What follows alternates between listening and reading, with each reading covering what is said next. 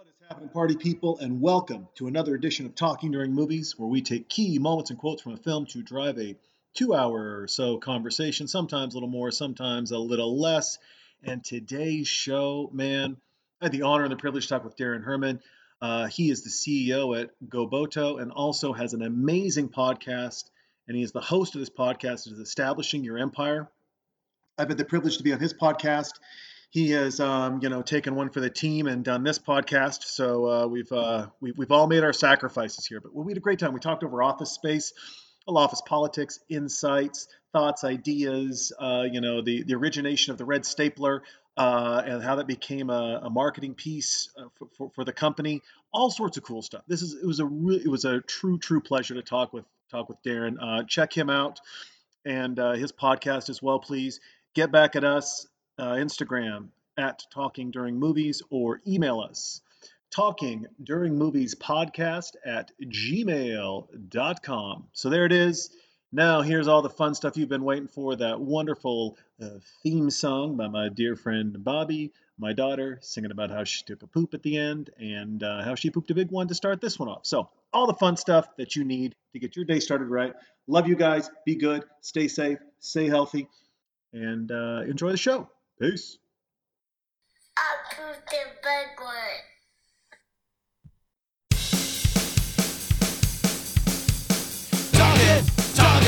Talking through movies. Talking through movies. Talking through movies. Talking through movies. So tell me shut up, I do what I want, I talk what I want. Oh yeah! Tell me shut up, I do what I want, I talk what I want. Oh yeah! Talking through movies. Talking through movies. Talking through movies. Talking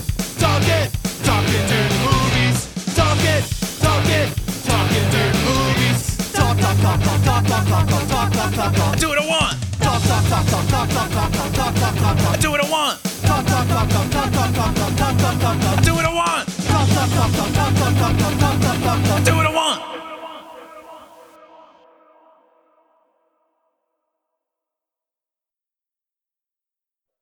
We are now recording. Welcome to Talking During Movies, my friend. Oh, thanks so much for having me. This is going to be a lot of fun. It's going to be a lot of fun. I'm going to do the screen share here so that you can see what I'm going to see, which is going to be this right here. My wife was like, why aren't you guys doing this later? I was like, he's got kids. He can't do this later. I can do it anytime. Oops, hold on. But I already did open up. Which monitor I got here? There we go. Some Budweiser Black Lager. Never had it before. A friend of mine dropped it off at the house during on Easter, which was kind of fun, right? He just dropped it off without us knowing, and say Budweiser to signify friendship. Dude, I will drink to that. I like that. Budweiser, they're in an interesting spot, right? Because they really have only had, can you see the screen, by the way? I can, yeah. Awesome. Okay. They're really in an interesting spot because when you think about it, they've only had two successful brands. Right. Bud and Bud Light.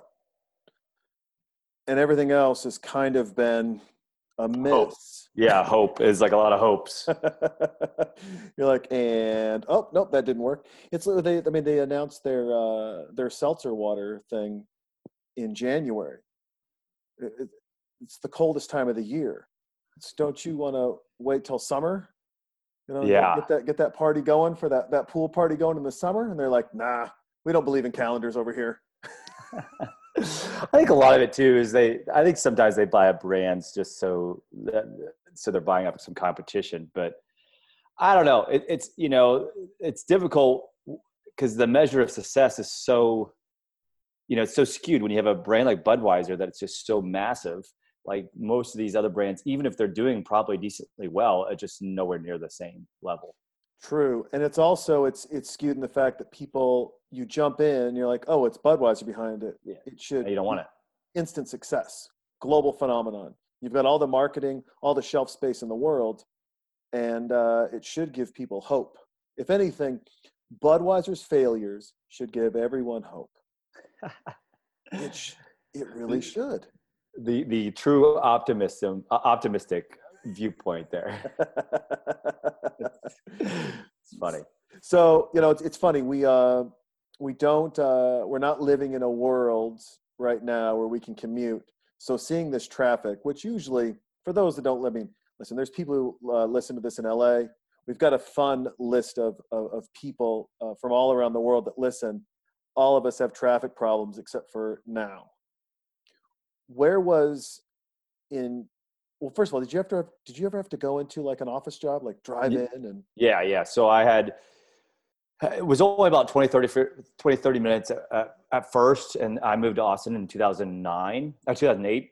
And then I moved from the apartment I was at to a house in probably 2010 or 11. And that was an hour each way at least. And I truly believe you cannot be happy with an hour commute that has traffic. It'd be fine if you just drive an hour with just, being able to zone out or whatever. But I think you can be pretty happy. But I truly believe that if your commute is that long, you will not reach the pinnacle of your happiness level that you could. It's just too much. It's brutal. It weighs on you no matter what. And I'm somebody that can find a lot of fun with that, listen to comedy. If I do it again, I would definitely like learn a language or something because you have all this time spent. But, it eats at you every day. It does, because there never seems to be a solution. I mean, I've done the reverse commutes where I've zipped by all the traffic each time, but I've also I was living in Newport Beach, California, and I was commuting to an office in downtown LA. So I was getting up at 4 a.m.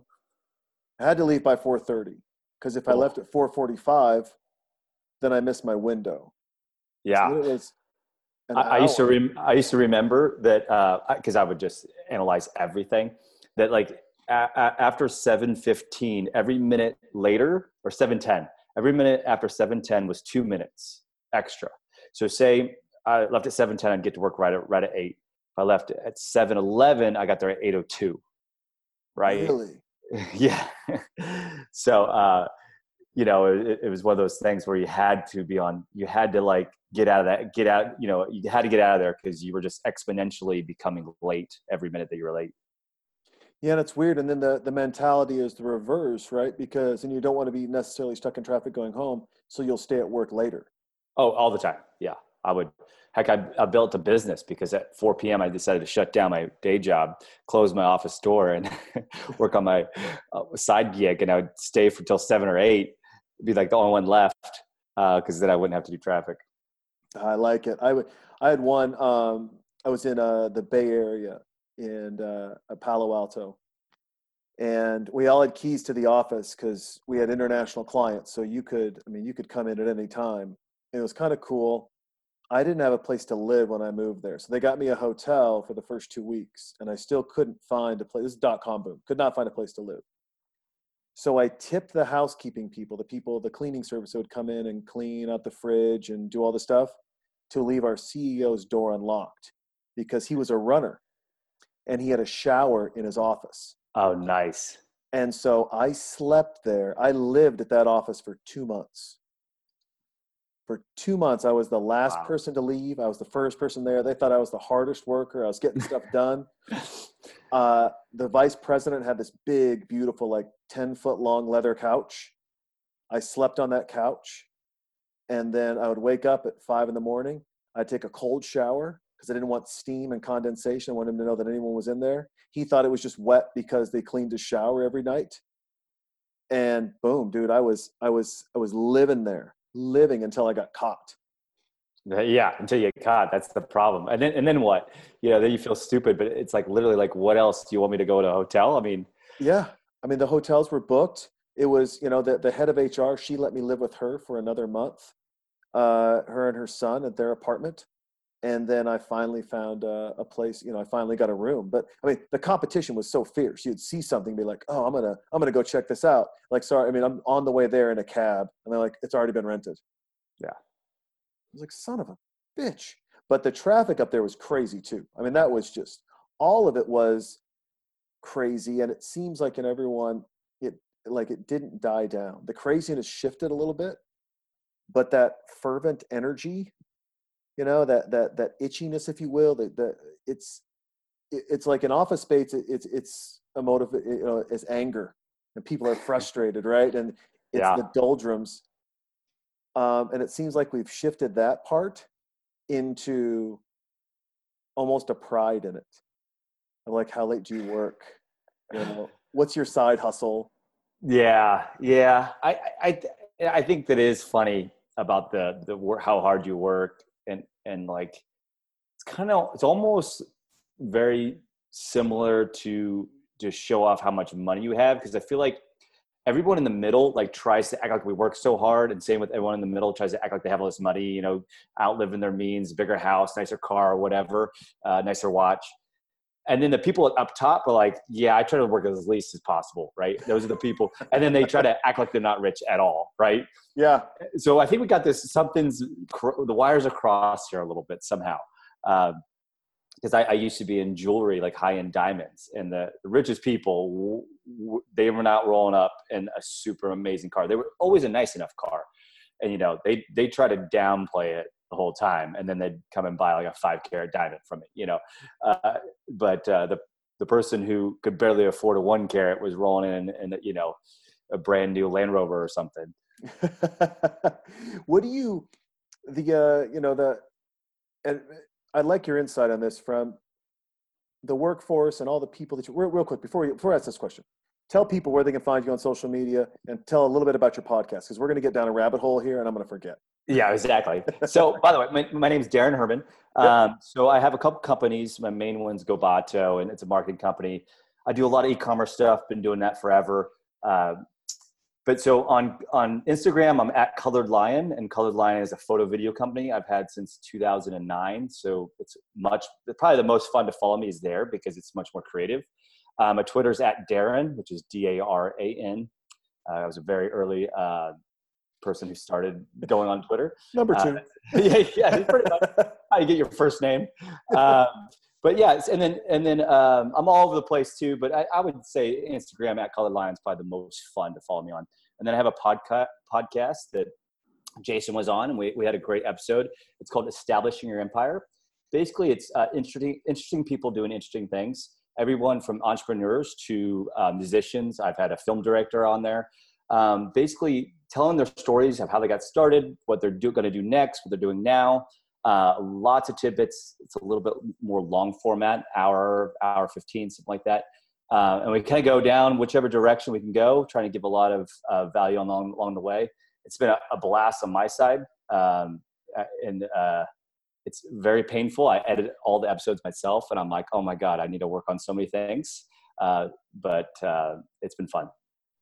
Yeah, you do. I mean, you do a really beautiful job. It's, I'm glad you lowered your standards to come on this, because the editing on this is audacity, right? It's my daughter saying I pooped a big one. It's my buddy who wrote a theme song talking during movies, and then it just jumps right into this. And then at the end, it's my daughter singing about the first time she took a poop by herself. I mean, there's a beauty in that too. So, you know, I actually think there's a problem with perfection sometimes, of the way, you know, like since I have a photo video company, it was much slower to get started for me, because I think, I need to have this, I need to have it filmed, and I need to have multiple camera angles, and I need the audio to be perfect. And we go down that route. And at the end of the day, it's all about content. So I had to do, you know, I think we all have to like meet in the middle someplace. But there's a lot of people that I love the intro song. It's a little fun. It's quite fun. Thank you. I was wondering if that was you or not. Yeah, that answers it. No, it's my buddy. He's a super talented musician, and he's got a band. They are Bad Bird Music. You can find him on Instagram, and they were doing shows here in Austin, and he's got a private studio at his house. I've used it sometimes for high-end guests or celebrity guests that have come on. I take them there instead of into a dive bar, because, you know, like I did Tim Kennedy, and Tim's like, I don't want to be walking into a bar in the middle of the afternoon. It's not my scene. I'm like, how about this private studio? And he's like, yeah, private studio. He was probably like, do you have a gym we can go into? Oh yeah, it's like, hey, listen, let's do this, but can you do 1,000 push-ups? I'm like, damn it, I'm working on it. I got 10, Tim. I got 10. So, you know, Office Space, and there's a lot of hard left turns and all of this.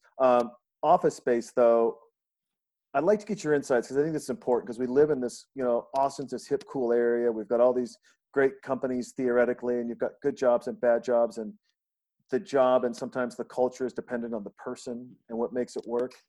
But you see the dark side of these people that just don't like being there, and they're theoretically just making rent, right? And they're not happy.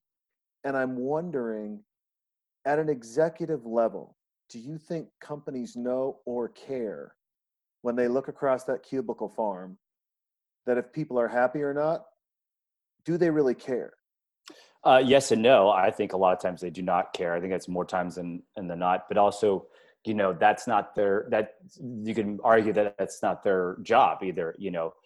So there's a lot of different directions I can take what you just asked there. So Office Space, one of the reasons why it's this cult classic, it's because it's somewhat real and a lot of times real. Like, I've worked in cubicles. I did help desk for Southwestern Bell Internet and compact computers in high school. Like, and then I've had a job that was supposed to be a real job that was somewhat similar to this too, with cubicles and everything. So I think a lot of people take jobs like that because you got to fill the hierarchy needs. You got to have a paycheck to make rent, and they might internally strive for more, but a lot of times that's good enough, and they keep doing it, and they feel like there's no purpose, there's no life, and that can just beat you down. And I think that's what this film captures. The other part of your question about do companies know it? I definitely think so. If they don't know it, like, that is a completely disconnected executive team. And there's probably a company that is only caring about how they can change their stock price and not caring about culture or the future of their company. And they're probably, in the home scheme of time, they're going to fail, because maybe it might be 10, 15 years, but like, if you don't have the pulse on just your floor, that's terrible. And if they say they don't, they're lying. And I think a lot of companies don't care. They the contract is for somebody to do X, Y, and Z. And if they're happy, that's on them. And is that good or bad? I think it's bad, but is it their obligation? I'm not sure on that. I could be swayed one way or another for sure, but I'm not so sure that's the company's job to make you happy at your job. But what do you think? Yeah, I agree with you that I would never believe someone who looked at, let's say, a cubicle farm and just thought everyone was happy to be there. I think that we need to, as a society, as workers, as people, we need to do a better job of being inspirational around others so they can be inspired. Sitting down and going through the motions. I mean, like, yeah, but here's the 401k at the end of the tunnel, and here's your pension, or here's this, or here's that, but you're miserable for 20 years. You have to think about what that misery doesn't just do to you, right? It's what it does to everyone around you. And it's that energy, and everyone's like, yeah, but you can't have, it's not a utopian society, and it's not. You're going to have good and bad days. However, some people love being the garbage person. They like it. They like driving the big truck. They like going around cleaning stuff up. They like it. And they're going to make a lot more money in the future. Like, services are that's going to just keep going up as long as it doesn't get automated, which some stuff will and some won't. And you're way more into that field than me. But also, and I guess I do want to expand slightly on my point because it might come off wrong. My thought was, in general, I don't think companies should be forced to make their companies happy. I think that if I ran a company with a cubicle farm, that it would be an opportunity for me to make my employees happy. And that's what we've seen with a lot of tech companies, is saying, well, wait a second, we're going to make our employees happy because they're more productive. And we're seeing it in the actual financial numbers. My brother works for Indeed, and they have some amazing places. Free lunch. I can come in there anytime I want and have lunch with my brother for free all the time. And so I think there's opportunities in these areas. Some executives don't care, and they're going to probably lose because of that, because the executives that do care are going to get the better talented people. They're going to get people that stay a lot longer because it's very expensive to train somebody. And it is a shift because I think Office Space was a perfect time. It's right at the .com era, and I think this whole 20 years later, right? It's still this way a lot of times, but I think it will be a moment in time a little bit. I think people will reject this eventually. It just takes 50 years to do it, right? Yeah, and I'll elaborate a little bit as well, right? And that is, is this good for the company? That's the slogan up there. And I would say that it's also it's not the company's job to make you happy at your job. I don't think it is. However, I think it is your job as an employee, if you're getting paid, to do the work. And you have the ability to figure out some port of enjoyment in it. And if it is that bad, you have the power and the ability these days to work towards finding a new job, to network and find. You have to make those efforts, though. I think what people miss in Office Space, what they miss in real life is, well, this sucks, but it's so hard to find a job, or this is all I know what to do, or, well, you're creating the darkness around you. You're creating that environment. And, whether it's Indeed or, a Loan Depot, which is just the second largest non-banking lender in the world, whatever it is, at some point, you also have to take ownership of you. I completely agree. And the woe is me people are that's the people I just can't, I'm really good to be around a lot of people. I can't do it. Those are tough for me. By the way, is the movie playing on your screen? Yes. Okay, I'll play it locally. What time are you at? Because it's just frozen on yours. Yeah. So just I have it up. Sure. I am just jumping 1857. Yeah. So actually, you might be on a different screen because I can see that now. 1902. I wonder if because I moved my cursor off of it and it it's all good. I have it up in another window here too. So perfect. Here, I'm going to take it off. I'm going to stop the share then because that'll clean up our quality. Yeah, 1912 looks like. Yeah, 1917, 1912. Yeah, we might be a second off, but I think it's going to be close enough. Perfect. Good enough for government work. That's right. Well, I love this intro of them driving too. The commute. That's probably it's so good. It is. I mean, that really is. And there's, the manager. The sales floor manager, right? He is that guy. And I don't think there's a good or a bad thing with that guy as much as the power you give that guy. Well, and not to jump ahead of the movie, but I'm sure please go ahead. You can see his power be deflated later on when, what's the main character's name here? I'm blanking. Just doesn't care. Peter. Yeah, Peter, yeah. He stops caring eventually. And that just kills everything, right? As soon as the apathy kills Lumbergh's power. Mm-hmm. No, absolutely. And just to do a time check here, are we at 2008, some of that vicinity? Yeah, I'm 2010. We're 2 seconds off. Yep. Awesome. Perfect. That's great. So yeah, it is a. This is the best, by the way, right here. Oh, what's happening? Guys, and I remember getting an email. So I worked at this PR firm in the Bay Area, and we would all take a break we were allowed a break. And so we'd go take a break at the same time. 3:00 in the afternoon, we'd walk up to the store, all 5 of us on the team. We'd get a soda or a candy bar or something, right, and walk back. And the CEO sent an email, and he goes, "You can't take breaks together anymore. I don't want you all hanging out." That's crazy. I was like, what? And then it's like, oh, and you can't all go to lunch together because, and his theory is that he wanted someone there in case the phone rang. But he was so lost in the PR world that he really believed that reporters just called us all the time asking for news tips. Well, or let's look at the actual problem. Let's just have one person stay behind. And you guys can rotate that. That's different than saying you guys can't all go together. One person has to stay on the phone or do a call forwarding or whatever it might be. And he also didn't want to pay for our cell phones. So it was, it's like, hey, because one kid brought it up. One little asshole brought it up and was like, if you want me to give clients my cell phone number, you have to pay for my cell phone bill. Sure, which is correct, though. Which is correct. if you're gonna not forward a number, I'm okay with having it where I like it forwards, but like if I'm giving my number out, like no, that's my number. Yeah, I own it. And it's funny, like I'll have people be like, "Oh, what's your cell phone number?" And we'll put it on this press release. And I'm like, "Okay, well, here's my bill." They're like, Sure. "What?" I'm like, "No, that's. I mean, now you're putting it on a press release. Now that's going out over the wire. Now every Tom, Dick, and Harry that wants to sell us something is going to email and call, and Yeah. it's going to get relentless." I have to jump back to the movie. This cast. This is so. I don't know how much you found Mike Judge, but he threw together this cast kind of quickly too.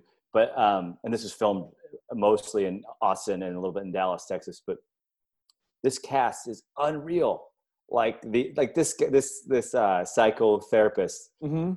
Like this, he does such a good job. He's gonna he has his heart attack here in a second. Just. But the acting quality is so good. What do you think it is about Mike Judge and what he brings that he captures that others don't? Well, so there's a few things. One, I think he's a great storyteller, but that's obvious. To me, especially in 1999, he had FU money, so he can make movies for a dime. So this is like a $10 million budget film, and he doesn't need the money. He just probably needs the distro network. Mm-hmm. So like he doesn't have to take notes from anybody. And I'm kind of in this business a little bit, not this much. I have friends that are much more in the business of directors and producers, and I've produced some stuff and directed plenty of music videos and stuff. But like he makes it his way with his people, and he's able to not have a suit tell him what to do, which can be helpful too. But like literally he does it. That's the way he can do it without the oversight. You brought something in, and it's interesting because to me, the most successful people, continually successful, not one-hit wonders, but continued success, they have one thing in common. Whether it's Robert Rodriguez, Henry Linklater, is it that? Yeah, Richard Linklater, yeah. Linklater, Mike Judge, Joe Rogan. But what do they got in common? They don't have a suit telling them what to do. What is it about entertainment and suits that quite literally get in the way? Well, because awesomeness? they want to. Sorry for cutting you out there. They want to bet on a winner. So in order to do that, what do? You bet on what has won beforehand. You use exact formula that has worked in the past. Now, the problem with entertainment and creative works like this is, as a viewer, we kind of don't want that. We want something new and different.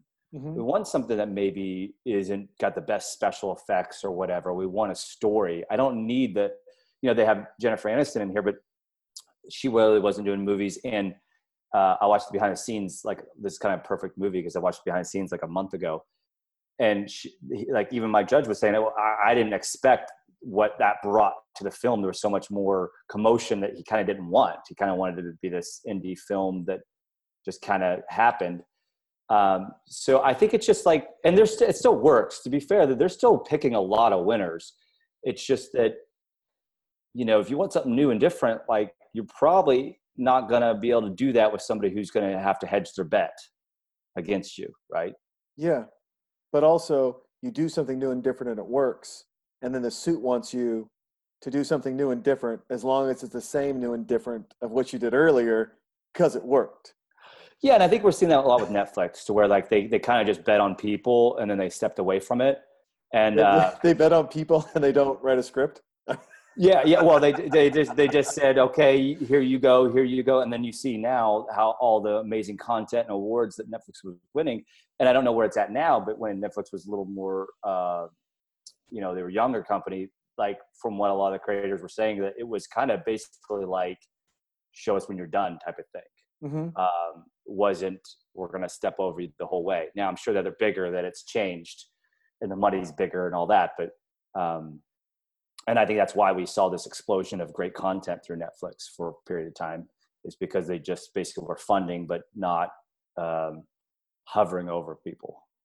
Sure. No, and Amazon is, they're catching up on that good content. Not necessarily. I mean, and in their movies, it's a little slower process. It seems like, whereas Netflix is almost like a shotgun.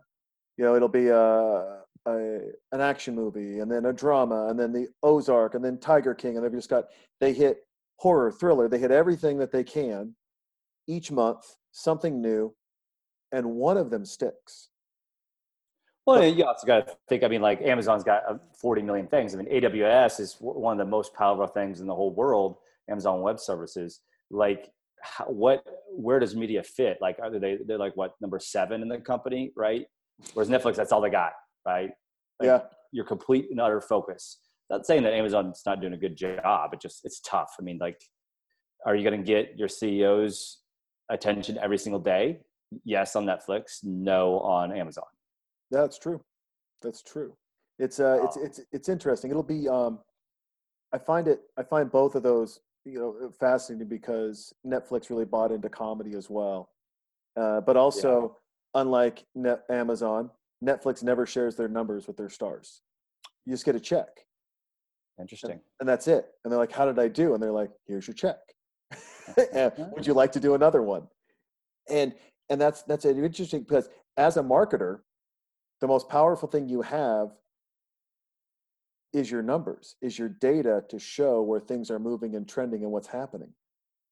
And when they hold all of that, for a comic, who really is a self-employed person, that's ultimately just they have no litmus test at all how successful it was, how many people watched from the first 5 minutes, and let's say it's an hour and 5 minutes long.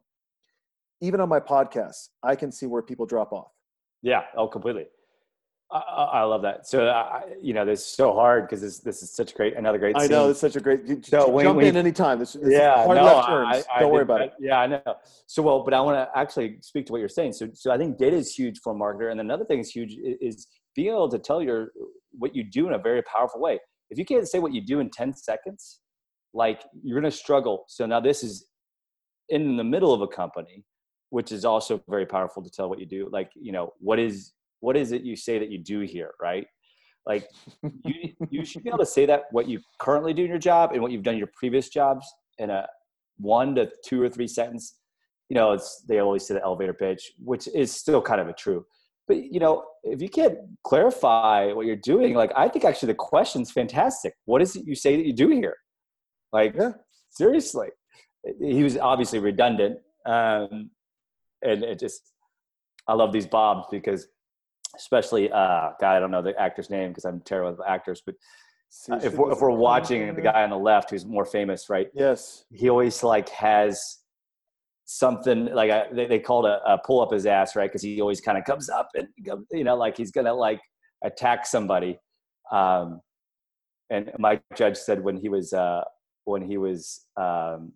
called him about the role, he's just like, the actor said, "I just can't wait to go on these fuckers. I'm gonna get them hard. I'm gonna go so hard on these guys." Dude, that's all. But it is true. Like, my boss put out a note to everyone. He goes, "Hey, what do you guys do for the company? What are you doing? What are you working on?" And it was interesting because a lot of people were hesitant to push it out. And within 10 minutes, I had an email to him. Like, "Here you go." Yeah. He's like, "Hey, overachiever, easy." And I'm No, like, "Well, I know what practice. I do. I know what I do, and this is what I'm working on. This is what I'm doing. This is what I'm working on, and this is the 3 and 6 month plan. And if this diverges in any way from what you want to see me do, now you know. And you can look a week later and go, Jason's now working on this, and you can ask me where the status is instead of asking me what I'm doing." And it's so powerful because, look, somebody's going to ask you that question. Do you want it to be a prepared statement, or do you want it to go whatever comes out of your mouth? Because you're going to say something. Yeah. If you've worked on it, you might even say it without realizing it. But you're going to say this prepared, somewhat prepared. You're just going to hit some highlights, right? But if you're not prepared to say what you do here, you don't know what's coming out. You don't know what you're going to say. Mm-hmm. That's very true. What do you think about, sorry, but no, when the poke at TGIF Fridays and kind of this, because they've got really judges poking at 2 cultures, right? And they're both forced cultures. I mean, that's one of the beauty of this movie in my mind is in the world of the .com boom and culture is king and we're awesome and look at what we do. He's really saying that's not culture. You're forcing an ideal onto a group of people hoping to show something that does not embrace who they are, what they do, or what they're about. Well, one, culture, you can't say this is the culture we're going to have and it happens. Culture is what is there already. So that's kind of the point of the forced culture. So and this was actually, so he plays the manager, by the way, Mike Judge does. Yep. And so this was off of a real experience, like going to a TGIF Fridays or whatever it was, and like just looking at a manager that thinks he's got all this power because he's a little manager at a little shop, right? And just oppressing people underneath him at whether you're at a $5 an hour role or you're the higher end programmer or low end programmer, I guess, at the Initech. But that's, you know, they were probably making good money, you know, the Initech people. So it shows that you can be oppressed and degraded at any level of society, I think, too. And it's so smoothly done. It's because it's done in the background, right? The whole time. No, it's in the background. It's interesting because you're constantly, you know, you're seeing these jabs at who they are, you know, at business and just at the idea of how you treat people a little bit, or maybe how you don't treat people, right? Or how you shouldn't treat people. From the quirkiness of the red stapler, you know, which we're seeing here. You're like, my red stapler, it's mine, you know, and it's like they don't let him have that quirkiness. It's very interesting. It's this movie really fascinates me because this is a movie I think people and executives are always like, hey, read my book, or you need to read these 3 books to work here. You need to watch Office Space if you want me to work here. Like, actually, when I was in college, so I was a leadership major with a corporate emphasis, which is basically business, but a little bit more of a people approach. I was a smaller college, D2 school, but luckily basically kind of the dean of that school, leadership studies, he wrote all the books for all the minors at big schools and stuff like that. So it was actually a really good program. And we watched this for one of the classes, and he says there's like 7 habits of highly effective managers, or whatever the book is in Lumbergh's office or whatever. There's a lot of little subtle things like that too, that shows that like they were reading these books, but yet like it just was lost on them, right? It didn't actually apply anything. And by the way, that red stapler, the swing line, did not have a red stapler, but they had so many people asking for it that they finally made a red stapler. And it's to at least when the behind the scenes was out, it was their number 1 selling color. Really? Yeah, there was no red stapler. They painted it red, and there was 3 of them. And that actor who is now in the fantastic show Barry on HBO. Oh, so good. So good. Yeah, I couldn't believe it's the same guy. But my wife was like, "That's the same guy," and I'm like, "No way." And we looked it up, and it definitely is. But anyway, he stole one of those red staplers from the set. From the set. Do you think companies just get pissed? They're like, "Hey, guys, whoa! We don't make a red stapler. What are you doing?" I mean, you're in PR. How amazing would that be? You're going to put my name with a new product, and you're going to test it for me? You literally are having people call you for a new product that you can easily make. I would love that. If they're upset, that, you know, that's their own fault. That's the best of the best, right? You literally just product tested and came up with my new product for me. I would hope so, but I know too many companies that are so in the rut of what they do or what they want to do, and they're driven in one direction. Like, boy, we really like black, and we've got that silver one. It's not on brand. Not on brand. Do you see the brand book? Do you see red in the brand book? No, it's not in the guidelines. I'm going to have to pass. It's a good idea. Those are always the best conversations when you challenge a company to grow or be better or do something different, because they hire you to grow, be better, and do something different because the things that they're doing aren't working. I'm like, all right, you should try these things. Hey, that's just not on brand. Well, brand's not working, champ. Yeah. Yeah. Why did you call me again? Did you Yeah. just call me to feel good? Do you want me to come in here and just say all the good things you're doing, and then it's because of some other reason? Oh yeah, it's hilarious. I had a friend reach out to me in the industry that she's in and all this stuff, and she's talking about, oh, well, we want to do X, Y, and Z. I go, oh, you have a marketing and a brand person. You're buying ads already. Well, we don't like our ad spots. Oh, well, you have to pay more for different spots. Well, we don't have a different budget. Well, what's your customer acquisition cost? I don't know. Well, how long does it take from someone when they see an ad or when you're doing marketing to when they call so that you know which ad worked or which one didn't? I don't know. Oh, hey, did you know that KView during this time has, the weather hour that they teach people about weather, the hot, the cold, and, running your AC, run your heater, all this energy stuff as well? No. So you're in all of this industry. You want to be a part of it, but you don't even watch TV to do it? And they're like, no. Right. I was like, oh, I can't help you. Yeah, this is going to be an uphill battle. I'll, and I do try, and I'm sure you do too, but you try so hard. And that, I always think this is something that's interesting as being, I've done a lot of consulting over the years, done a lot of my own business stuff. So you have to sell yourself as well as other things. It's really hard to sell twice, right? And that environment, you're going to have to sell yourself, but also you have to sell like the process that you're suggesting, or the different direction that you're suggesting. That's tough to sell twice, right? Yeah. But that that in order to be a change agent, you kind of have to, if they need that heavy change. Yeah, and they've got to want the change, just like anything, And I'll bring it back to the work environment. Stan sitting here, you don't have enough flare points. Look at him over there. Smile. He's lit up. He's got, where are your flare points? She just doesn't want to be there. There's no amount of selling you can do to the Jennifer Aniston character that's going to make her put a bigger smile on her face and have flare points. It just doesn't exist. Yeah, and even if you paid her more, that's a short-term motivator. I mean, that would happen. That would be great, and she'd be great for 10 days, maybe even 3 months if you're lucky. But eventually, as soon as that pay just keeps on coming for a while, it's over, right? If she doesn't, it's not a fit for her and that manager or that job, right? And I always like to say, I like to de-hire as fast as possible. Like if it's not a fit, if we're not going to change, probably time to part ways one way or another. And it makes for better business. The honesty and the stepping away before it goes sour.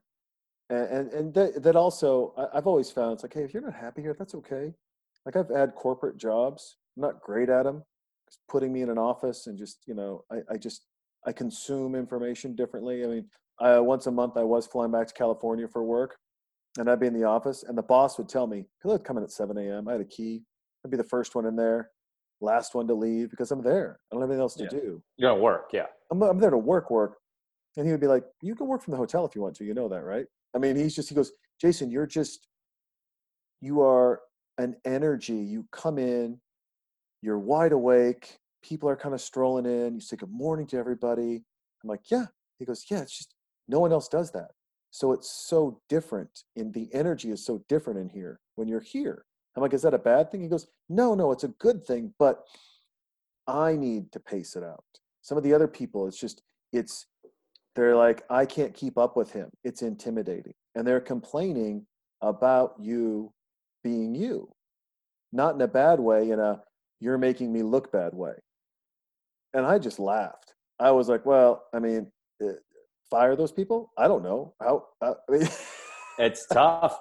So in my last corporate job, which I worked for Arrow Electronics, which is a massive $8 billion company, all 17,000 employee type of thing, and I was their director of e-commerce, because they purchased a company I used to work for, which was more of a small medium company. It's probably a more medium-sized company, and I came from let's double, triple, quadruple to the Arrow mentality was let's look good internally, not mess up, and grow 2%.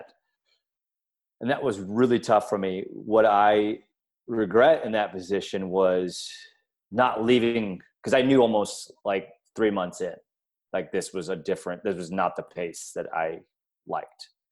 So my regret was I stayed for 2 years trying to make it work. Good job, good paying job, and it just got worse and worse and worse to where I eventually got apathetic. And I probably was better internally with the apathy, but that was like death to me. Like the worst thing ever was to slow down and be careful and look, make sure that everything is done right so that internally everyone looks good internally. As opposed to like what our customers care about and what sales are. I probably explained that incorrectly, but man, that was tough for me. That just a different corporate fit that did not work. And I wish I knew it right away, and I wish I would have left right away, because it basically wasted 2 years of my life. But not wasted, because I learned a lot still, but But time's the one thing we don't get back, right? Exactly. So could you have learned that same stuff somewhere else and really enjoyed or embraced, who you are as a person and what you wanted to accomplish, while not feeling like time or anything was wasted? He is gutting a fish right there. I know, right? I love the tan line. Oh, completely. Like, so to me, the learning was too slow. I think that was actually the problem. Was like, yeah, I could have learned that somewhere else, but I probably that 2 years ago learned in a month, right? Mm-hmm. Exactly. Do you could you ever envision going back to an office? Yes. My wife asked me this question not too long ago. We did a podcast here at the house that we haven't released yet, kind of as a backup in case they run out of people, right, that want to host virtually. So yes, but it would have to be more of a growth company, a more modern company. I think Arrow was a little old school. They were very slow and old, and that's what worked for them. So yeah, I think I could definitely go. Is it something I'm really looking for right now? Probably not. But I could definitely envision myself. So I think large companies, what they have is they have a lot of fuel. So if you have an idea or a pocket of that company, they can really push your idea or what you're working on much further than other companies, than a small company can. But there's a lot of negative effects to a big company too. So it's a give and take, of course. No, that's very true. It's funny. I've gone in between consulting and working for companies, working remotely, and what I like more. And I love the common marketplace of ideas that everyone comes into a room, from marketing and PR to biz dev to sales, and they all see the dollar bill at a different angle. But that if you approach it the right way, whether it's small or large, and instead of trying to get your point across, right, you're trying to learn their pain points to help solve them. It's a beautiful, beautiful thing. Because one of the hardest things being consultant is your answer is the answer. Right? It's like, well, I hired you to get the answer. Why are you asking me all these questions? Just give me the answer. And that evolution process of a full-time employee, where they not only invest in you and want you to learn, but they don't necessarily want the answer as much as they want your insights to be a part of the solution. Yeah, and I also think that, working for a company, like, office job, perhaps, whatever you want to call it, a corporate job, maybe corporate job is the best way to put it, is you get to specialize a little bit more, especially where my company's a size that I have to do a lot of hats, and that's awesome sometimes. It's a little much at other times too, to where I'd like, and I could, and I've done a pretty good job of hiring some great people, a lot of great freelancers to get a lot of things off my plate. But, if the buck stops here, so like I have to always constantly be on top of everything. And that is, it takes energy. So it can't always sometimes do exactly what I want to do. It has to be what needs to be done. And that happens too also with a corporate job. But I think it's just a little bit more intense and matters more when you're your own company, because, I can affect it, which is also the fun part. I can change my numbers in a couple months and I can make 3x, right? Or I can lose a third, right? Sure. So.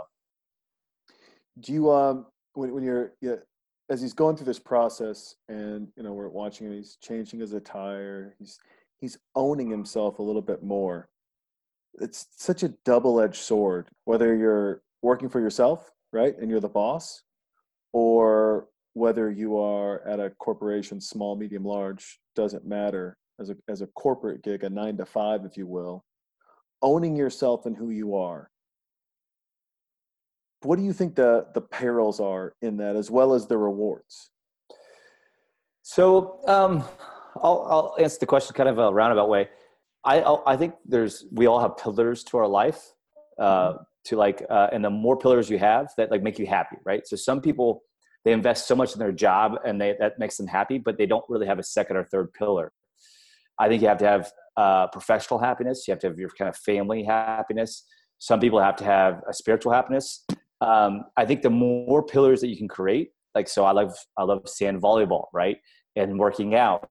Those other pillars, because some of these are going to be taken from you.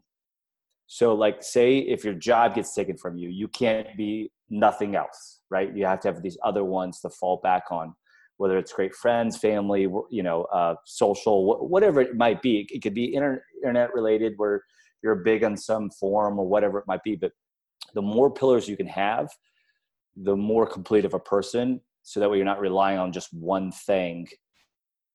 Because if you only rely on that one thing, then if that thing changes or suddenly makes you unhappy, then you have nothing else. So the more complete of a person you are, the better, I guess. No, that's beautiful. That's beautifully put, and it's very true. People, when I remember I was an executive at this PR firm, and I would tell people, I'm like, oh, what, you have to spend an hour and watch a TV show, read magazines, nothing client related. In fact, if it's in the purview of what our clients do, you can't do it. And the owners are like, what are you doing? No, billable hours, billable hours, billable hours. I go, rounded people, well-rounded people. Their billability and who they are and the ability to share a story because they just watched Good Morning America is different. I mean, we were sitting in a room once, and I had told them before, I'm like, you guys just turn on the TV, just watch something. Just not CNBC. Just what they turn on Good Morning America. Client comes in, they're talking. With my dad being blind, it's kind of a struggle. And gal she goes, excuse me, it's International Blind Person's Day or whatever they call it, right? And she goes, it's where's your dad at? They're actually doing a lot of help and a lot of work. And this client's like, excuse me, what? Totally off topic. Veers the conversation down a rabbit hole, starts making phone calls, boom, boom, boom. Dad's getting more help. Client signed up. So yeah, you lost $85 of billable hours. You lost $85, but you gained a $15,000 a month client. Now I know that doesn't happen all the time, but because the ratios are so extreme, it doesn't have to.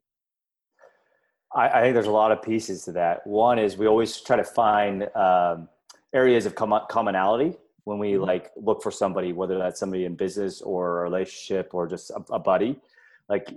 And we always try to find those. So the more well-rounded you are, the more you can find those areas. Another thought too is like, if you're so knee deep in your area, you get kind of lost on the general like pulse of the world or the people or different groups.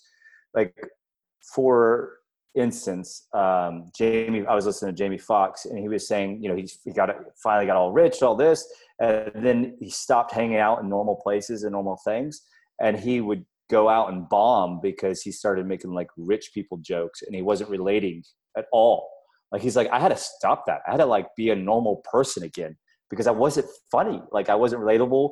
I wasn't real anymore. I thought I was cool, and I wasn't, because and the great pulse of all this, though, is the market. Like, you signing up that client was saying the market was saying that was a good move on your part. And of course, there's a balance of how much extra time they spend or not. But the more people, you're rewarded for things that are working. So anyway.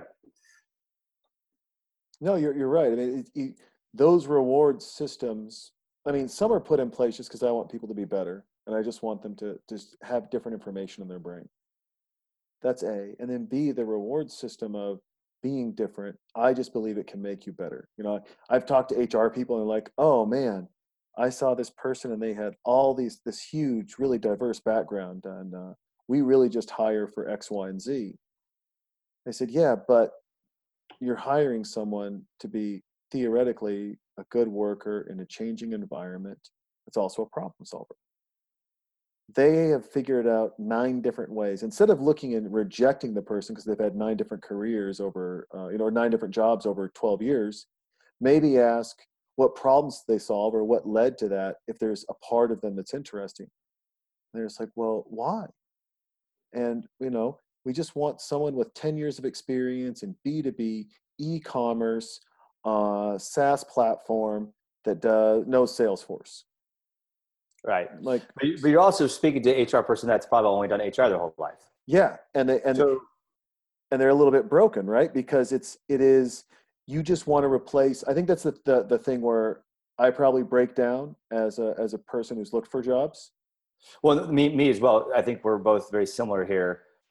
Is like you've done like a million things the same with me. Like literally, I don't even know the number.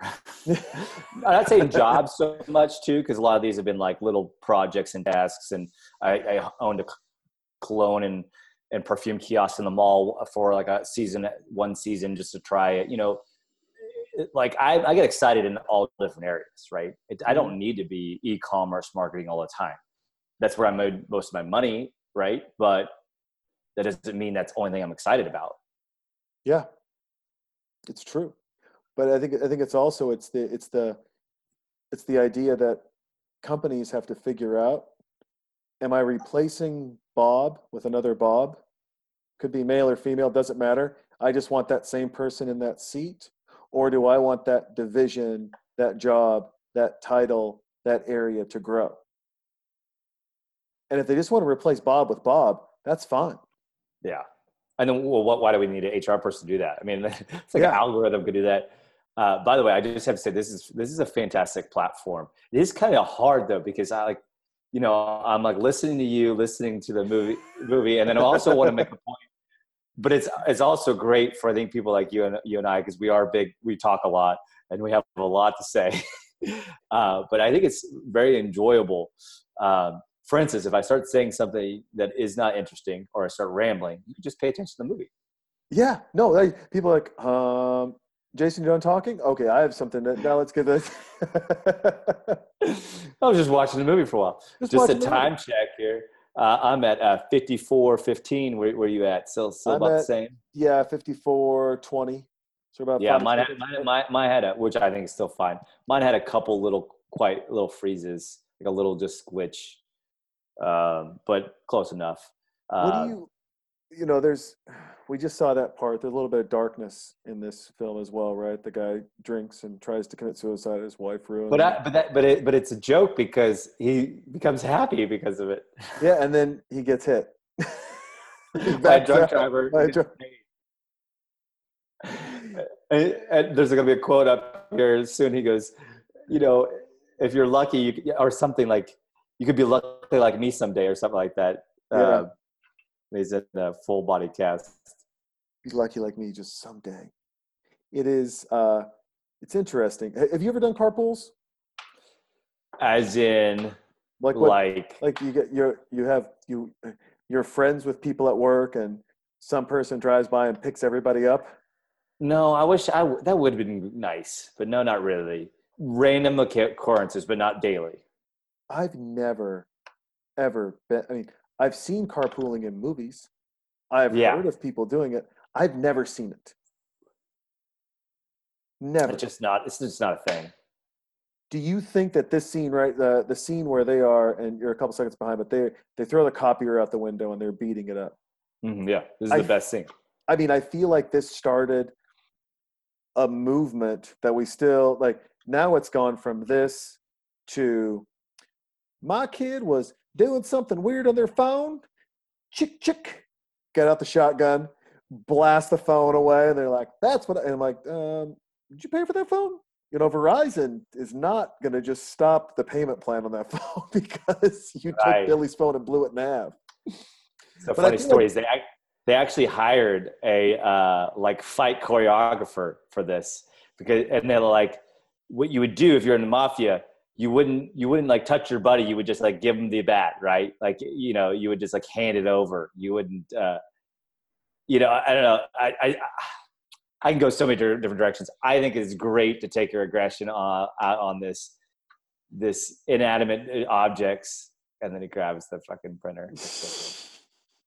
The trunk's open. It's just, what do you? I mean, you know, that was a trend too, and it kind of seems like it is a little bit, right? Whether it's axe throwing or gun ranges, or they have those destruction camps where you walk in, you get a baseball bat, you can break dishes, a sledgehammer, hit steel. Is there a part of us that is so removed from physicalness that because of the world that we live in and the soft edges that we have, that we need things like that? Yeah, well, it shows the imbalance is that we have some basically basic needs that we're not fulfilling. Mm-hmm. Like if you're not camping, like you could do it by going to camping but for real. Like I was a Boy Scout growing up. Like my first time she was my girlfriend at the time, but my wife camping, like I taught her knife skills, how to start a fire without a match. Like, let's go we're going to chop our own wood. We're going to work our ass off. And it's amazing.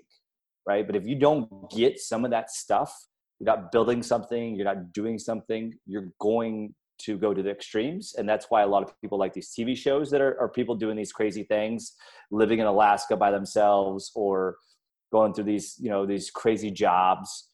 It's because there is the imbalance and the need for that. Right.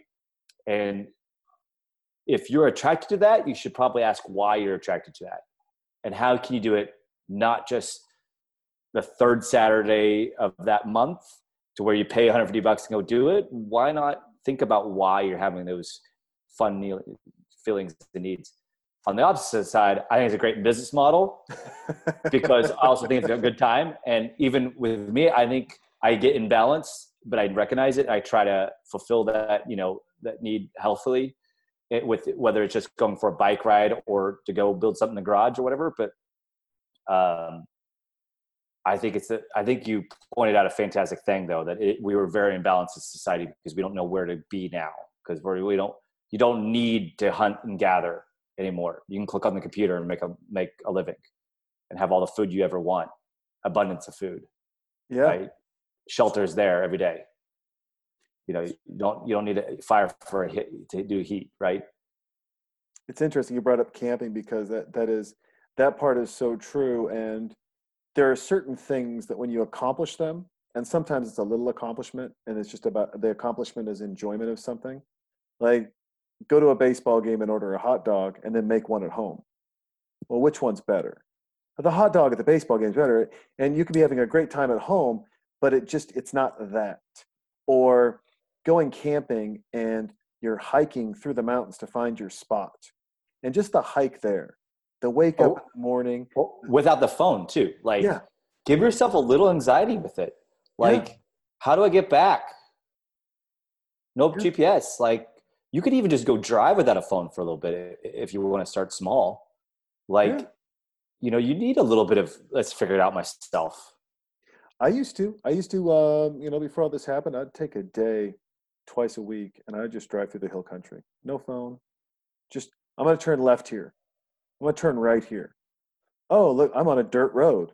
Oh, I'm just cruising through this area, not knowing what I'm going to see, not knowing anything, not knowing where I'm at, and not caring because it was an escape.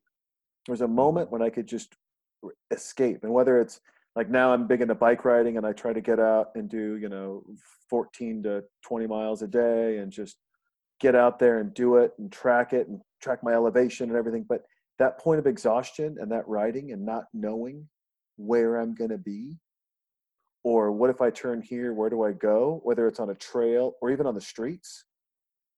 Well, did the bike trail just end? Okay, well, it's a narrow road. Oh shit. How fast can I pedal? Because I want to get back to the bike trail, but I don't want to abandon this road. And I think a question we all should ask ourselves, and maybe you know the answer, but when was the last time you've been truly exhausted? Like, oh no, exhausted. Yeah. And I think the answer to that is none of us have been that way. I think we thought we were there, but we were probably only like 30% exhausted, and we thought we were 100 or 90. We were probably only like 30 because I used to wrestle in high school, and you find out some serious things about yourself. What we think is zero is not zero. We're only touching it. And that's some of that stuff, right? And I think that's some extremes. I think the first steps might be, hey, go drive without knowing where you're going and get yourself a little lost and then be able to get back. But, maybe it is, if you want to keep pushing that, like, let's go for that bike ride and go without GPS or phone and go for longer than you ever have in one direction and then go home, right? And you'll get home. It just, you're going to really you'll change some stuff in your mind, because your mind will start really having to help yourself get home. Yeah. And there was I took a ride out, and I got down on, I was like 1826. And in my mind, the distance to where I needed to be was shorter than it was to loop back home. And the road did get narrow, and there was no trail off to the side for mountain bikes. And it was hairy, and it was uncomfortable. And it was just, it was unique and different, but at the same time, it was cumbersome and awkward, and I didn't know exactly where I was, but I don't have my phone in front of me. I put it in the backpack, and I can't stop to grab it because the road's narrow. There's no shoulder. So it's just, I kind of know where I am. Oh man, I am really far away. Oh, okay, well, but then you figure it out, and then you get a little excited, and then all of a sudden you see a couple of big hills, and you're like, shit, okay, let's get the energy up. And then I know two things. I know that I got $5, and I know that there's not a store around for me to buy anything if I'm thirsty or hungry. But I got my $5. So right, you're not dying. I'm not dying. You're not gonna die. You're not dying. Yeah, and I think that's a fun thing. But the thing is, you have experience. I always say that if you want to slow down time, create new experiences. Because the way our mind works is, if the day is just like the day before, we forget it. Yeah. But that was a new experience that you remembered. Now, was it like some amazing, powerful experience? Maybe, maybe not. Doesn't matter. Just, it was new, because your brain will remember the new experiences. And now that we're older, like, it's hard to make new experiences. Like, we've all been on the lake and had a good time. Like, that was amazing the first 3 times. It's still amazing, but now we forget it sometimes, right? So you have to kind of constantly be like, what's different or new that I've never done before? And usually a little uncomfortable. I think we have a little bit of a too much enjoyment for comfortality in America. But no, I agree with you. I mean, I would do something as simple as, I would drive to work a different way, or I'd go in to meet a friend at a coffee shop. I would just go a different route. I take my daughter to school in different ways when she went to school, right? You just go in different way. And it was just, one, it just kept me awake. 2, yeah. I would just see different things. I would see different parents. I would see different actions of parents. I always say, if you want to know why kids are rude, or why you think disrespect has gone downhill, watch parents at drop-off at an elementary or grade school. Stuff's brutal. That is the last place I want to be. It's chaos. People are driving around. 2-lane roads are turning into 3-lane roads. It's they're playing Frogger with their kid trying to cross the street, and you're just blown away. I mean, you're just, what are you guys doing? And they look at each other like with death eyes too. Oh yeah, can't believe Tammy's in front of me. It's hilarious, but it's Have you ever done that? Have you ever done that to the boss? Just giving him the bird? Not. I never was like, that is fun, right? I never was that way. I don't know. I've been fired for sure a couple times. More of the smaller jobs. But I don't ever feel like I had something to say like that, right? I think, and I'm a little bit more of a stoic, to where like other people, I try not to let them bother me. It's more me versus me, right? So, I don't think somebody would bother me that much. I would be more upset myself for staying, I think. Yeah, I did one gig. I was SVP of marketing for a company, and we were in New York, and it was me and the CFO and the CEO and a couple other people. And the hotel we were at was bad. I mean, I found hair on my towels every morning. So one morning I walked down buck naked with just a pillow over my front area and set the towel down. I go, obviously not my hair. Can I please get a hair-free towel? I'm tired of this. And everyone in the lobby is just like, oh. And then the next day, my check bounced. My direct deposit didn't go through. It bounced. And there was no hot water. So I'm in New York. It's wintertime. There's no hot water. I've got dirty sheets, dirty towels in this shitty hotel. And they're like, hey, are you coming down to the trade show? I'm like, no. They're like, what? I'm like, no. And I'm out. I'm out. And so I finally, the CFO and I were friends, and he goes, hey, can you please just come down? I was like, yeah, I'll make it down there, but it's just, I'm not rushing down. I'm waiting for warm water. And he goes, but you take cold showers at home. I go, yeah, that's when I'm at home, and it's my choice. Yeah, and it's different ones are your choice. This is something different. And I go, by the way, when do we get paid? Because I don't work for free. So I need to get paid for the work I've done. And there's expenses here, and I'm concerned. So you want me to take an Uber over to the convention center? That's great, but is that going to get reimbursed, or is that on me? And so we end up going through this whole thing. Well, I finally get there and do a couple of media interviews, and we're moving right along, and all of a sudden, the CEO grabs me and he goes, hey, I just want to let you know you're just a baby. He goes, so what if you didn't get paid? Are you here for the money, or are you here to make this company great? Both. I go, well, your great company doesn't pay my bills. So I'm here for the money. He goes, yeah, you're a baby. And I said, listen, I know we don't know each other that well. We've been working together for about 6 months, but I'm still a hillbilly from Montana. And I, growing up, had very limited problem-solving skills. And they were yell at you, or if you talk to me this way, grab you by the throat and throw you across the fucking room. So right. Please don't talk to me that way. Yeah, back up. And he got closer to me and he grabbed my arm and he goes, listen, I need loyal employees, and obviously you're just a fucking baby and you're not one of them. And we're on a trade show, and I took my business cards out from the inside of my jacket and I fanned them right in his face. I put my hand gently on his chest and I moved myself back. And I said, I'm going to leave now. And if you try to follow me, there will be a very embarrassing incident for both of us. You need to learn to shut the fuck up.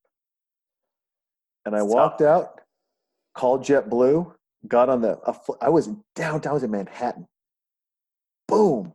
I was at JFK in 45 minutes. I told this cab driver, I was like, dude, I got a flight in 2 hours. He's like, what? It was like 12:30, 1 o'clock. I said, please. He's like, I'll get you there, brother. You'll make the flight. Boom, came home. I was home 2 days early. My wife's like, what is going on? I don't even know if I'm going to get paid for this, any of this stuff. Yeah, probably not. I did. Oh, no, he was, some things came through for them that I had set up. And sounds also like he might have been projected on you. He probably had some had some stuff, and I look back and I could have handled it better, right? I mean, I could have. So that's one of those things where I was talking about where you saw and you acted right away. There's been times where I knew my intuition said, okay, this is bad. Let's get going, but I didn't act as fast. I didn't leave as fast. I think I always try to fix things, right? I want to be a fixer, and there probably wasn't enough fixing to be done in a short period of time. Time to pack up and go. Time to pack up and go. Take things in a different direction though. So how is COVID? What's going on with you guys? Like how is that happening right now? Like, are you affected greatly, barely, somewhat? Greatly. It's a big impact. It's a big impact in a lot of ways. I mean, my wife financially impacted. She's in the healthcare business. Oh yeah. but she's not considered an essential employee. So her the arm of her business, what she's doing is really shutting down. As they're trying to do webinars on wound care and all these other things, then people just aren't showing up, and they just don't care because the system was not built with remote in mind. The system was built for hands-on, and that goes for both parties. Financial services world mortgage side is crushed right now, especially in the non-QM side. The capital markets are in such flux and there's so much craziness going on that there's nothing that can be done. So, the financial aspects, and then because of how I work, right? I'm a freelancer or I'm a 1099, but I work for a company in California, so I don't get unemployment. This doesn't work. I just don't get it. I mean, They did supposed to extend it to gig workers or whatever, but I just don't think you're not going to be at the level. In-state gig workers. I would say, yeah, and plus also that'd be like $400. Yeah, they're going to change things. That's beer money. I mean, so what's interesting, and one thing I'll get back to. I'm sorry. No, please do. Is like, so for me, so I'm the online guy, right? You want to make something happen online. You want to do more. That's me. So I'm busier than normal in some ways. So my photo video company is literally losing $30,000 gigs left and right. But my marketing company is busier. It's slammed. So what opportunities so to me, like I was talking to my accountant today, I'm like, this is much easier to do it virtually anyway. We should have been doing this the whole time. I'm like, this is what people are going to do. They're going to do this virtually with you. So why don't you start getting customers in El Paso and Houston and Dallas? Like, you don't need to just be in Austin now, and people aren't going to care. So that was just a quick thought that I had for opportunity for him. What opportunities do you think is going to come out of this?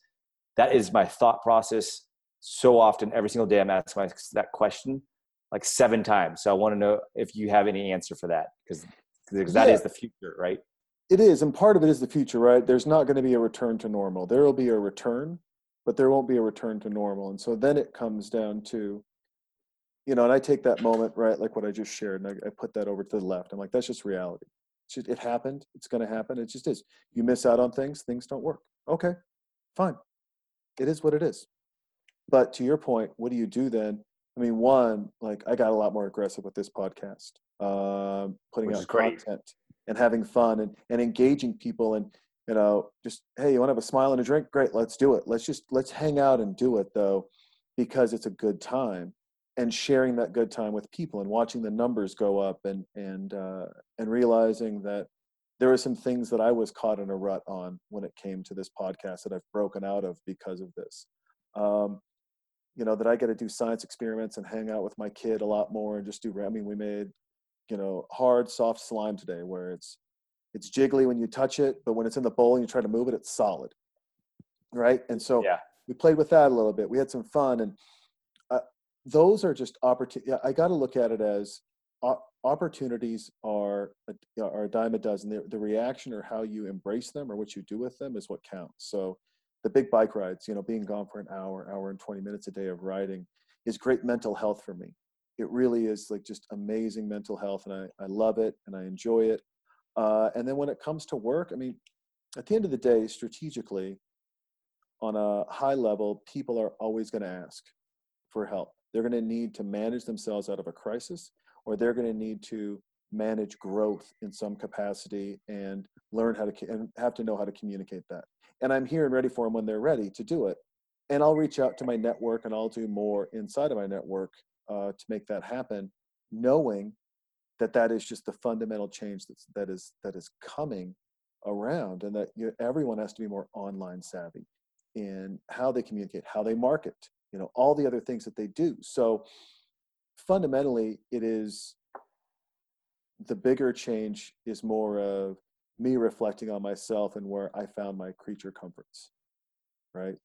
I found that comfort in, I've got a financial services bigwig job. But that's not where I should find my comfort. I should find my comfort in my family, in my friends, in my passions. That should be a tool that allows me more comfort with my family, my friends, and my passions. Do you And think you'll keep it though? Like after this is when things get back to normal? yeah, I will, because it's just me. I'm an appetite person that way. I will. I'll embrace this, and this will be a win and a loss for me in a lot of ways, because I'll preach this. I will preach the, hey, all right, things are kind of back to normal, but how much are you letting people work from home? Well, we're not anymore. That's over. Okay, then I can't help you. Yeah, Right? that was false. It was always false. We all knew that was false. Now it's proven to be false, right? There is some jobs, obviously, but the majority of jobs, yeah, you can work from home, obviously, Yeah, especially now. especially now. And the technology's there, but also it comes down to a very important thing: trust. Do you believe people are working? And if you don't, why don't you? But And that's the wrong. I think that's actually. I do think trust, but I think are they working is should the wrong question is are they productive? Because yeah, that's a it better way took to me a put it. long time to I still had this 8 to 5 mentality that I had to be at my computer 8 to 5, and then even working for myself for years. And I've had my own companies for years, but they were more brick and mortars were my first ones. So they had an open and close sign, right? 9 to 7 or whatever. So it was kind of forced that I realized that I'm not very good at like from 2 or 3 p.m. to about 4 or 5, but I'm really fantastic at 9 p.m. to midnight, right? Hmm. So why should I still even sometimes feel bad playing tennis or volleyball at 2 p.m. when I've already blocked out the schedule. Nobody's calling me. Nobody's relying on me. No, we're not launching a project. Why is that? Like, it doesn't matter if I'm more productive and I do it at 7 p.m., right? Because that's what works for my schedule, right? Sure. So I think I think we worry that we're not measuring productivity very well, and we blame the employee for it. So that way we say, okay, I want to watch you, which Hmm. is terror. That's like old world industrial revolution things. Um, and yeah, and then I think also the other thing is we don't trust the employee, and sometimes the employee doesn't trust the company. So there is some of that actually is truthful. But Sure. if we both trust each other, then who cares how many hours you're working as long as you're productive and you're doing the best things for the company And I would and enough. and I would say also, it's the company and you have to decide: are you doing your job and you're just punching the ticket, or are you doing your job and trying to evolve and grow with the company, or help the company evolve and grow? And what I mean by that is, you know, I can do, whether I read a press release in 5 minutes or 5 hours is inconsequential to the The fact that the press value, release got written. because the value is all we care about. The value is all we care about, and too many people are caught up on the time, not the value. But Or see, but you might have took you 20 years to write that press release. yeah, yeah, But seriously, so what does it matter? Like, if I pay, so this is a very hot topic in the creative community, because a lot of people trade the time for money, and I'm sure, like, your clients do not care how many hours you put in the project. They want the project done. They want good communication. They want it done on time. yep, That's what they care about. They don't care that you took you 10 hours or 500 hours. Like, that is not what they're paying you for. They're paying you for that end product to be done and with good communication. And a lot of creatives just don't get that. That just so lost on them. And I try so hard to change that narrative, but um, but don't you think that's because they're, it's someplace their matrix is broken a little bit, that they they've got to realize they're an end product person, not an hourly person?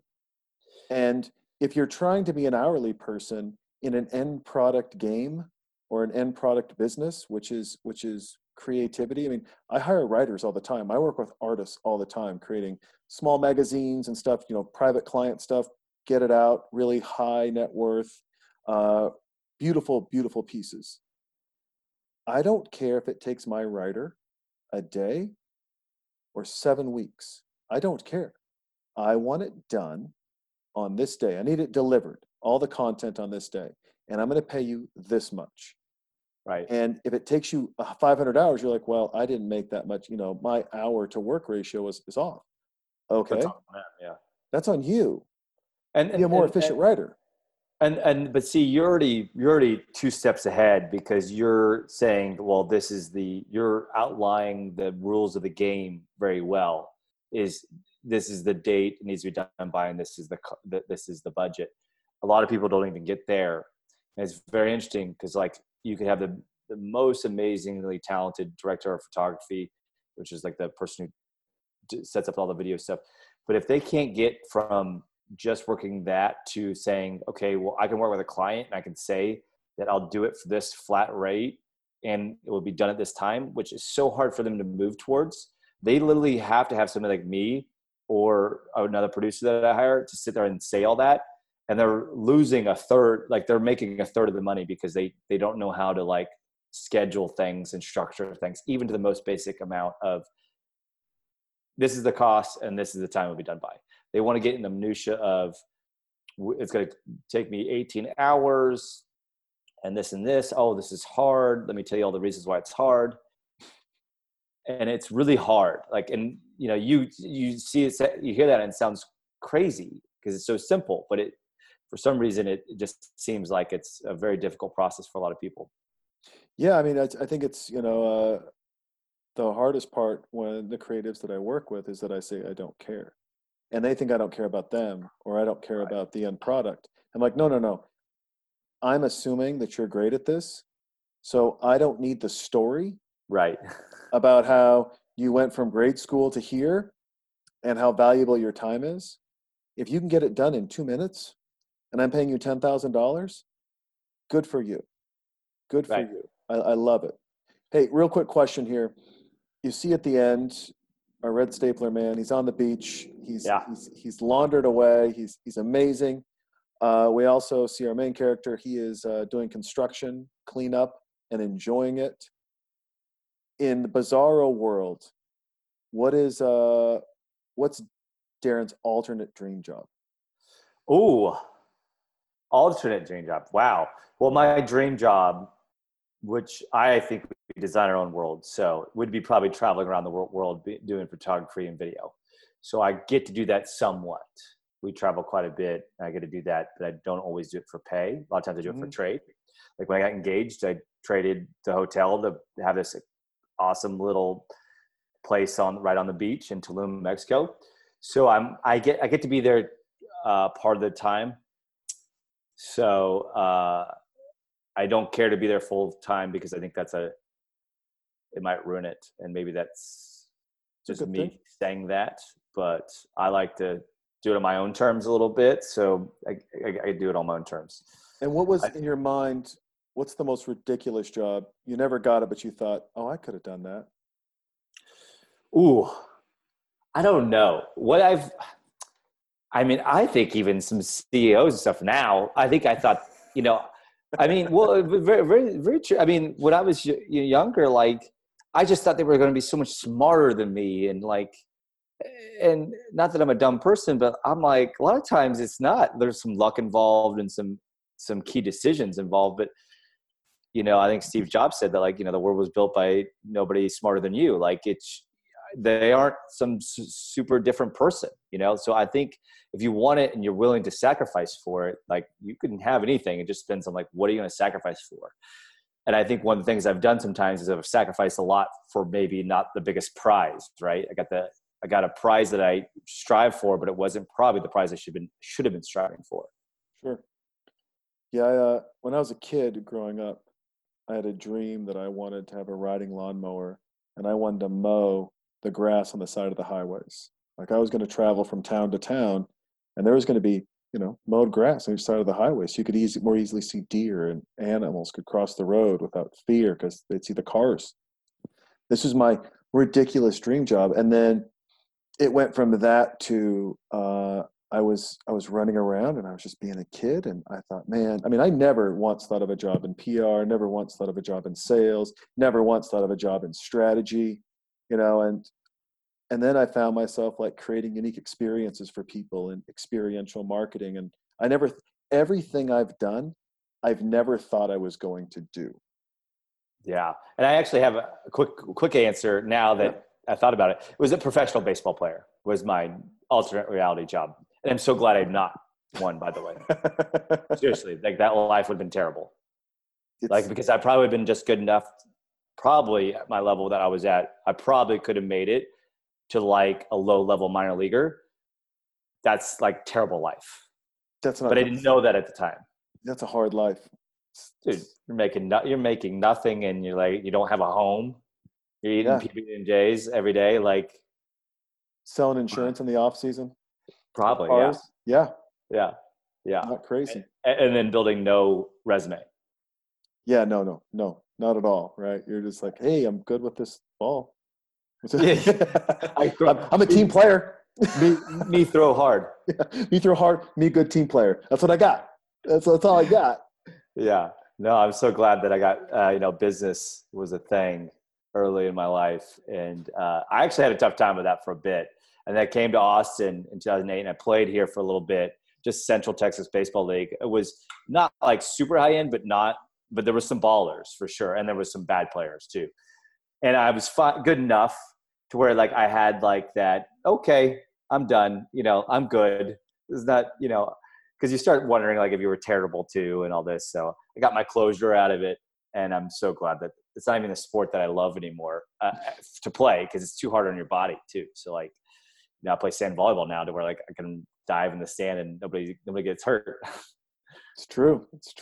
Well, listen, man, I greatly appreciate this. As I tell people a lot on this other podcast, and I'm doing it here now, is we're going to make and lose money. We are going to make and lose clients. We are going to have bananas go bad and we can go buy new ones. But the one thing we don't get back is time. So to spend, a little over an hour and a half with me and just to bullshit and have a good time and laugh and get serious and talk about dreams and everything else in between, it's always a pleasure. So thank you for the time and for making it. I really, really do appreciate it. Well, I appreciate the invite, and it was fantastic. It was quite enjoyable. So thanks for having me on the show, and let me know when it's going to be released. I'll promote it a ton. Well, I will definitely do that. Thank you very much. And now is everyone's favorite time when they get to hear my daughter sing about the first time she took a poop. Darren, thank you. I'll talk to you soon, brother. Be good. All right, cheers. Cheers.